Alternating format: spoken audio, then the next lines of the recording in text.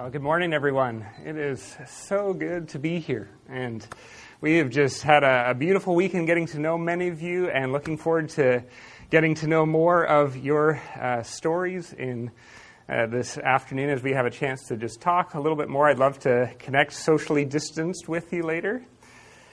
I just want to, before we get into the word today, just say a word of gratitude to you as a church. I'm really grateful to our search team, and I know many of you know that they have just served you so diligently over these years, and I'm just grateful for their prayerfulness, their love for you as a congregation. For the lead team, it's been great getting to know Tim and to begin to connect with those leaders.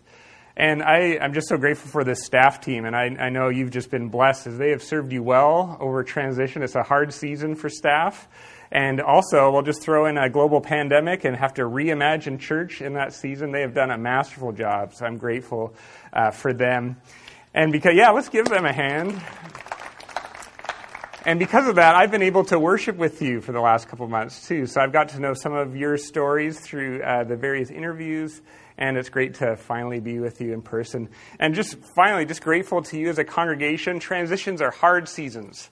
It's a season of grief, of loss of what was, and also this anxiety of what's coming. Who is this new pastor going to be? Am I going to like him or her? Is this going to work for me? And so thank you for your faithfulness as you have just been in mission. And I have just seen a church that has not just stepped back to wait, but has been continuing in mission over these last couple of years. And so bless you. Thank you for your faithfulness. When I was thinking about what to share of all the texts, what text to speak on for this Sunday, I wanted to bring you in on some conversations that I've been having with leadership and search team, and around particularly this idea of what would it look like for us to continue to grow into a healthy missional church. I know that's some of the language that we've been using here at BCC. And so I wanted to kind of draw you in on some of the ideas, some of the hopes and longings we've been talking about at a leadership level, so you can kind of hear a little bit about my heart and some of the things that I've been hearing from you in terms of just this longing for us as we seek to grow as the church. And the text that I'd like to anchor our conversation around today is in John 20. And if you have a smartphone or a Bible, if you'd like to follow along, we're going to look at John 20, and we're going to look at verses 19 to 23, a really powerful narrative, powerful text.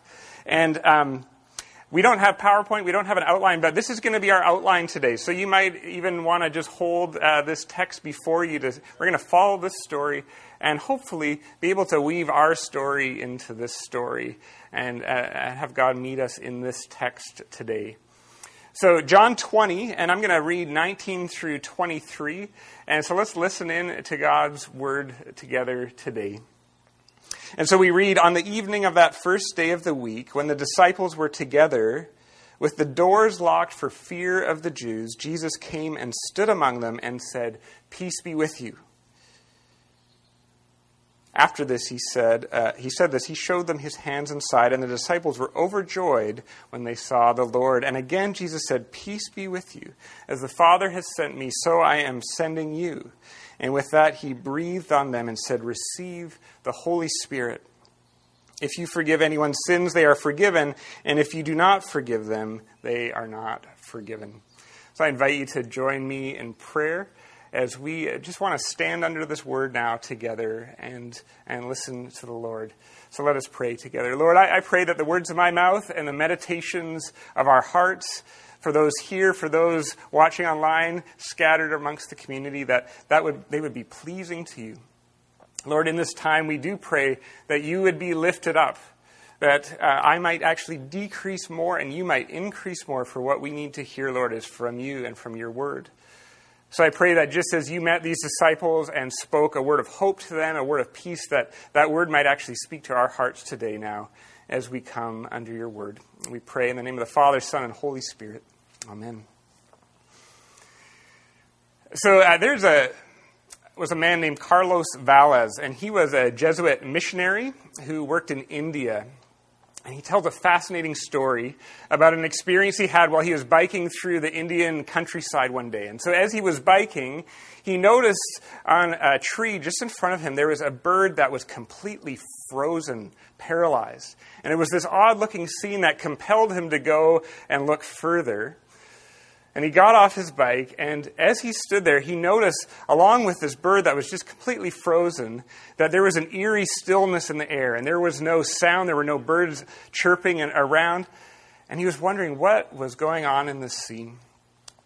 Well, he soon discovered, as he looked down, the source of this odd experience. For on the ground, there was a cobra snake that was rised up, staring directly at the bird. And the bird was caught in the gaze of the snake, just completely paralyzed in fear. And so Carlos Valles wondered if he could change the scene. And so he began to stir his arms and make noise to see if he could kind of stir the bird awake. And slowly the snake slinked back, and the bird found its wings again. And it was as if life just entered back into the scene. Valles reflects on this experience and just sees in this a metaphor for the power that fear has in our experience. That fear often has this capacity to paralyze us, to block us off from life. And it also has the power for us to lose perspective, to lose the bigger picture, the freedom or the hope that lies beyond the fear. And as we tell this text, we encounter a scene where people are caught in a place of fear. And as we tell this story today, I want to give us some space to name some of the fears that perhaps cause us to be paralyzed, blocked off from the life that God is inviting us to. And as we tell a story, I believe that it has the power to really stir us awake to a bigger picture of hope and freedom that lies beyond our circumstances and our fear. And so this narrative begins with the disciples locked away in fear. They have just encountered a very traumatic experience of Jesus' death, and it says they are locked away, the door is locked for fear of the religious leaders. And as we understand the bigger context of the story, we can begin to imagine what some of those fears might have been for them. I imagine part of the fear is just the fear of their own sense of failure and inadequacy. In this time where they were called to stand with Jesus, they fled out of fear. And I'm wondering if part of what's causing them to be locked away in this room is just this recognition and this fear of their inadequacy. Am I up to the task? Can I do this? I wasn't able to withstand the pressure. I'm wondering if they were just even haunted by the fear of their own failures and inadequacies. But then along with that, the text says that there's this very specific fear of what lies outside these walls, a fear of what the religious leaders might do to them. A fear of discomfort, a fear of pain, a fear of maybe encountering the same fate that Jesus himself had just encountered. And as we tell the story, I'm just wondering, friends, what some of the fears are that cause you to sometimes be locked away. Tony Campolo is a well-known sociologist, and he has this observation. He did a study where he interviewed people who were on their deathbed or close to death and asked them this question: if you could do life differently, what would you do? And one of the top answers that everyone said is they said they wish they had have risked more.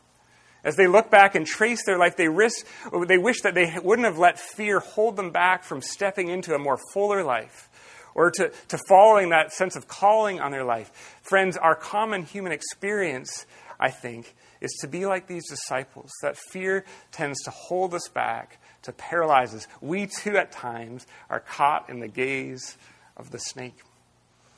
And so I'm just wondering what some of those fears are. Maybe we can just put those out on the table and kind of trace them in our experience today.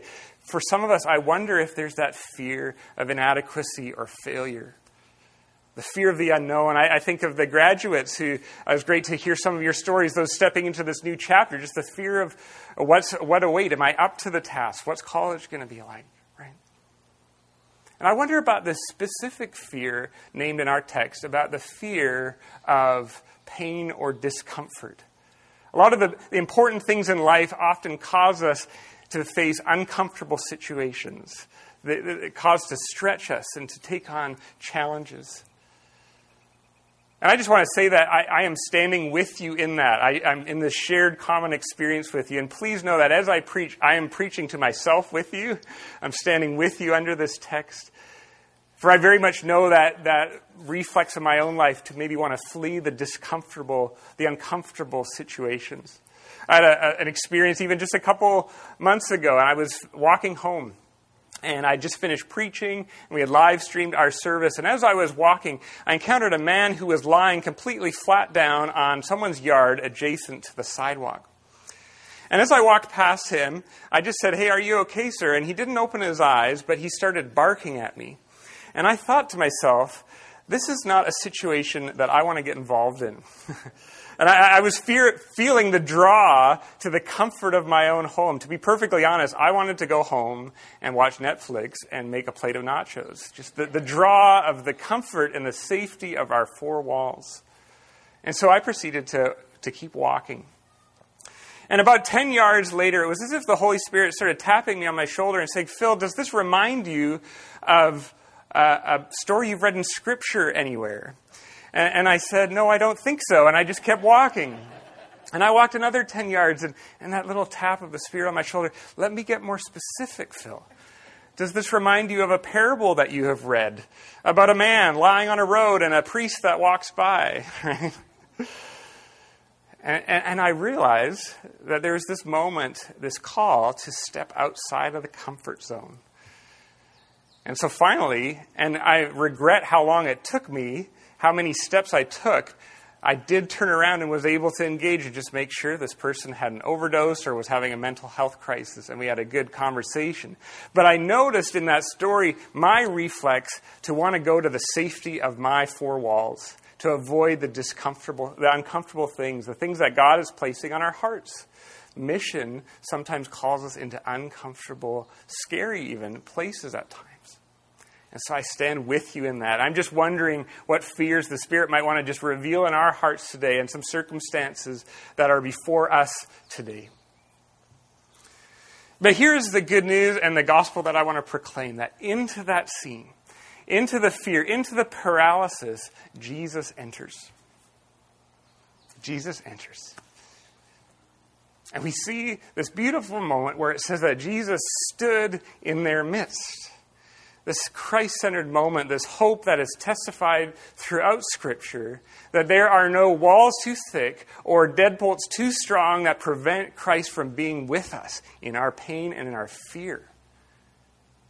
He is fulfilling now what he has said in John 14, that I will not leave you as orphans, but I will come to you.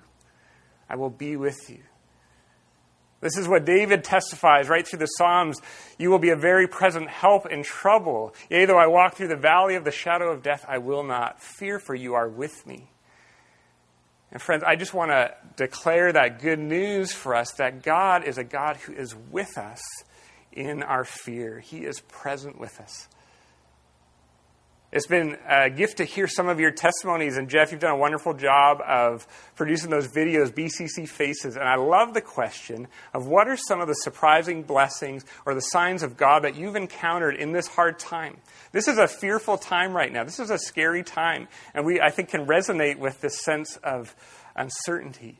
And it's been beautiful to hear some of your stories of how God has met you in this time. And I've heard your testimonies. I'm just wondering if we can trace that again in our experience. Where has God been that very present help to you in times of trouble? There's a dear lady in our congregation that I've had the privilege of walking with for the last 10 years. And about 2 months ago, she had a really massive heart attack. And she was admitted to the hospital, but because of COVID, it's been hard for people to visit, and so she was alone, locked behind the walls of an ICU room. And her family couldn't get there. I wasn't able to visit as a pastor. I was playing phone tag with the doctors and nurses, and we just couldn't connect. And finally, we were able to connect over the phone. And this dear lady who has been a testifier to the faith to me proceeded to preach the gospel to me for a half hour. I love calling her because she just preaches the gospel to me. And she was talking about how God was present with her behind those four walls in a very scary and a very lonely experience. And I think it's just helpful for us to realize that what we're reading in this text, I believe, is very much alive and real in our experience. One of the things that I will testify to is that over the last 10 years of ministry, Psalm 23 is real, my friends. That when we walk through the dark valleys, God has been very present in the lives that I've been able to walk with and in my life. Can we trace that in our experience today as well? And so God is present with us. But then he speaks, and he speaks this beautiful word, peace be with you. Peace be with you. This word shalom, a word of, I desire completeness, wholeness, well-being for you. Now notice what Jesus doesn't say. He doesn't say, hey guys, where were you? Right? Why did you leave me in my moment of need? He does not come with a word of shame. He does not come with a word of condemnation, but with a word of peace. And I just see some grace in that word. That he sees these disciples who had abandoned him, and he says, peace be with you. And maybe some of us come today haunted by our own stories of failure, by our own feelings of shame and regret. And maybe God just wants to say to some of you today, peace be with you. I speak peace over you. I desire wholeness for you. I desire what is good for you. Isn't that good news to know that God speaks peace over us? And then there's a detail in this text that I think is so significant. It's because after he says, peace be with you, it says he showed them his hands and his side. And what I see is that he is showing us now the source of the peace he speaks over us. As he shows us his hands and sides, he's saying, look, I have come through all the things that you are most fearful of. My hands and side represent rejection and pain and loneliness and death itself. And I am now standing here saying I have come through that. And so when I say peace to you, it is not rooted in the power of positive thinking. It is rooted in the power of resurrection. I can say peace be with you, not in a way that trivializes your pain, but that transcends your pain. That yes, in this world you may face scary things, you will face trouble, but take heart, I have overcome the world. Look at my hands and my side. That is the source of the peace that I speak over you. You know, we've had experiences, I'm sure you've all had experience where people, in their desire to comfort you, will say, I know it's going to be okay. And they want to speak peace to you. And I've said those words. But the reality is, sometimes the question that we're honestly saying is, how do you know? Right? And sometimes the peace we can speak can actually trivialize the depth of our pain. But the peace that Jesus speaks is, again, not rooted in this power of positive thinking, I just know it's going to be okay. Jesus knows that sometimes it's going to be really hard, but he can still speak peace. Why? Because look at his hands and side. Even if we face the things that are scary to us, Jesus is saying, your story is not over. That's not the end of the story. We have the hope of resurrection, so peace be with you. So Jesus is present with us. He speaks this word of peace, and then he breathes upon his disciples and empowers them and says, receive the Holy Spirit. There is this power that he speaks over us, that he now begins to equip us to step out into mission, into these scary spaces. And isn't it good news that we are not sent out on our own strength? And I just want to say to you that I come to you as someone that, apart from the Holy Spirit, cannot do a whole lot for you. That we are never experienced enough or educated enough or have enough leaders or a nice enough building or well-resourced enough to not need the Holy Spirit.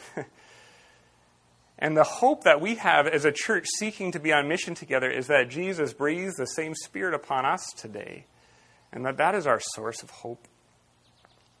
Dallas Willard tells a great story about an experience he had growing up in the rural South. And it was the first time that electricity was brought into his neighborhood.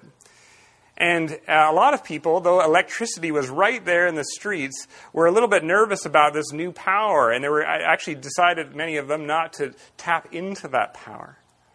And Willard uses that as an analogy for this message that Jesus says, that the Spirit is at hand, or the kingdom of God, the reign of God is at hand, is in our midst. And yet sometimes, friends, I think we're kind of lighting candles that are burning on both ends. trying to fan some flames, some light. We're chopping wood, trying to get a fire going when the wind spirit of the Holy Spirit is at hand. And there's this hope for us as we seek to be on mission, to know that Jesus offers us this Holy Spirit. He breathes upon us His Spirit, and that is our hope. Now, there's a significant allusion here back to Genesis 2, where we remember that Jesus, or God, breathed upon Adam and breathed into life creation. There's all kinds of allusions to the creation story in John 20. And what Jesus is saying is that I am now breathing in new creation. And maybe if we want to just tap into the hope of the power that is at hand, we might actually look around this creation in this beautiful place, this beautiful part of the world, and realize that the same God who breathed this into existence, the same God who made this, now breathes a new power that seeks to mend this world. That we have hope in that as we see His power demonstrated, the miracle of this creation can point to the miracle and the hope, the promise of new creation. The same God who made us promises to mend us. Isn't that good news? Is this maybe stirring us awake a little bit out of the paralysis, out of the fear that causes us to lose sight of our freedom? May this perhaps help us find our wings again as we seek to be freed from the gaze of the snake. Now, it'd be tempting to end the sermon there and to have like just kind of a come to Jesus moment. And some of us actually maybe just need to pause there and realize that there's some good news for us personally. But the story goes on to say that as we encounter this good news, we are then now empowered and commissioned to go out. We are sent now, just as the Father has sent Jesus. Because you see, Jesus looks upon a world outside of these walls of many other people who are caught in the gaze of the snake, paralyzed by fear, overwhelmed by shame, and we have been commissioned to be the conduits or the spokespeople or the ambassadors of this message of hope. Like Carlos Valles, we are called to stir the world awake so that new creation might break into this world, that people might encounter forgiveness and hope. Now, isn't it interesting that Jesus didn't begin there? He didn't see these disciples and say, hey, it's time to get out there. They actually needed some work done in their own souls first, right? They needed to be reconciled with God. They needed to tap into the Spirit. And so formation actually is this foundation that equips us to then actually be a light in this world. It's a both-and thing. We need to gather, we need to be formed, we need to encounter the Spirit, but it's not just for us. It is so that we might be sent out. And we're sent out in a specific way, just as the Father sent me, Jesus says, I am sending you. So our capacity to stir the world awake, to bring good news of forgiveness, requires us to be formed in the way of Jesus. That is now our pattern, our model for what it means to be sent. And I think this gives us so much guidance as we seek to step out into a culture that is often resistant to our claims or doesn't maybe see Christianity as a positive cultural force. That's the Pacific Northwest culture right now. And maybe you felt that resistance. And you've maybe seen models of cultural engagement that haven't worked well, and so we feel kind of reluctant to step out into the world. And I think Jesus shows us what it looks like to do that. We are sent. How? Just as Jesus was sent. That is our model. And how was Jesus sent? He did not come in with power. He did not come trying to coerce or force people into the kingdom. No, he came to woo them into the kingdom through love and sacrifice. As you're studying Philippians, he took on the very nature of a servant. Friends, that is our model, to go into the world, to live a life of such radical love and compassion that people can't imagine the world without us. That's what it means to be sent as Jesus is sent, coming in as servants, coming in loving those people in our workplaces, in our community, because Jesus desires that they too would be set free from fear, that they too would encounter his presence, that they too would hear this word of shalom, that they too would be empowered by his Spirit. So as we seek to be a healthy missional church, isn't this good news that there's a God who meets us in our weakness and our fear, and he equips us and forms us for the good of the world? And I believe that we have hope because 2,000 years ago, Jesus broke into a room with a group of men and women who were not very educated. They had very little resources, and they were filled with fear. And he used them to change the world, to stir this world awake. And we are the beneficiaries of their courage because the message was passed on to us. And now we are handed that same calling, given that same Spirit to now go out and be sent, just as the Father has sent Christ. Would you join me in prayer? Lord, we thank you for your word. And we thank you for this hope that though we step into a scary world and we feel at times the limitations, the paralysis of our own failures, the pain, the discomfort that we encounter outside in a broken and scary world, you are with us. And you offer us hope, and you offer us your Spirit. So I pray that you would continue to stir us awake to that reality, that we might indeed find our wings again, and find our freedom, that we might proclaim good news to those that you love dearly. We pray in Jesus' name. Amen.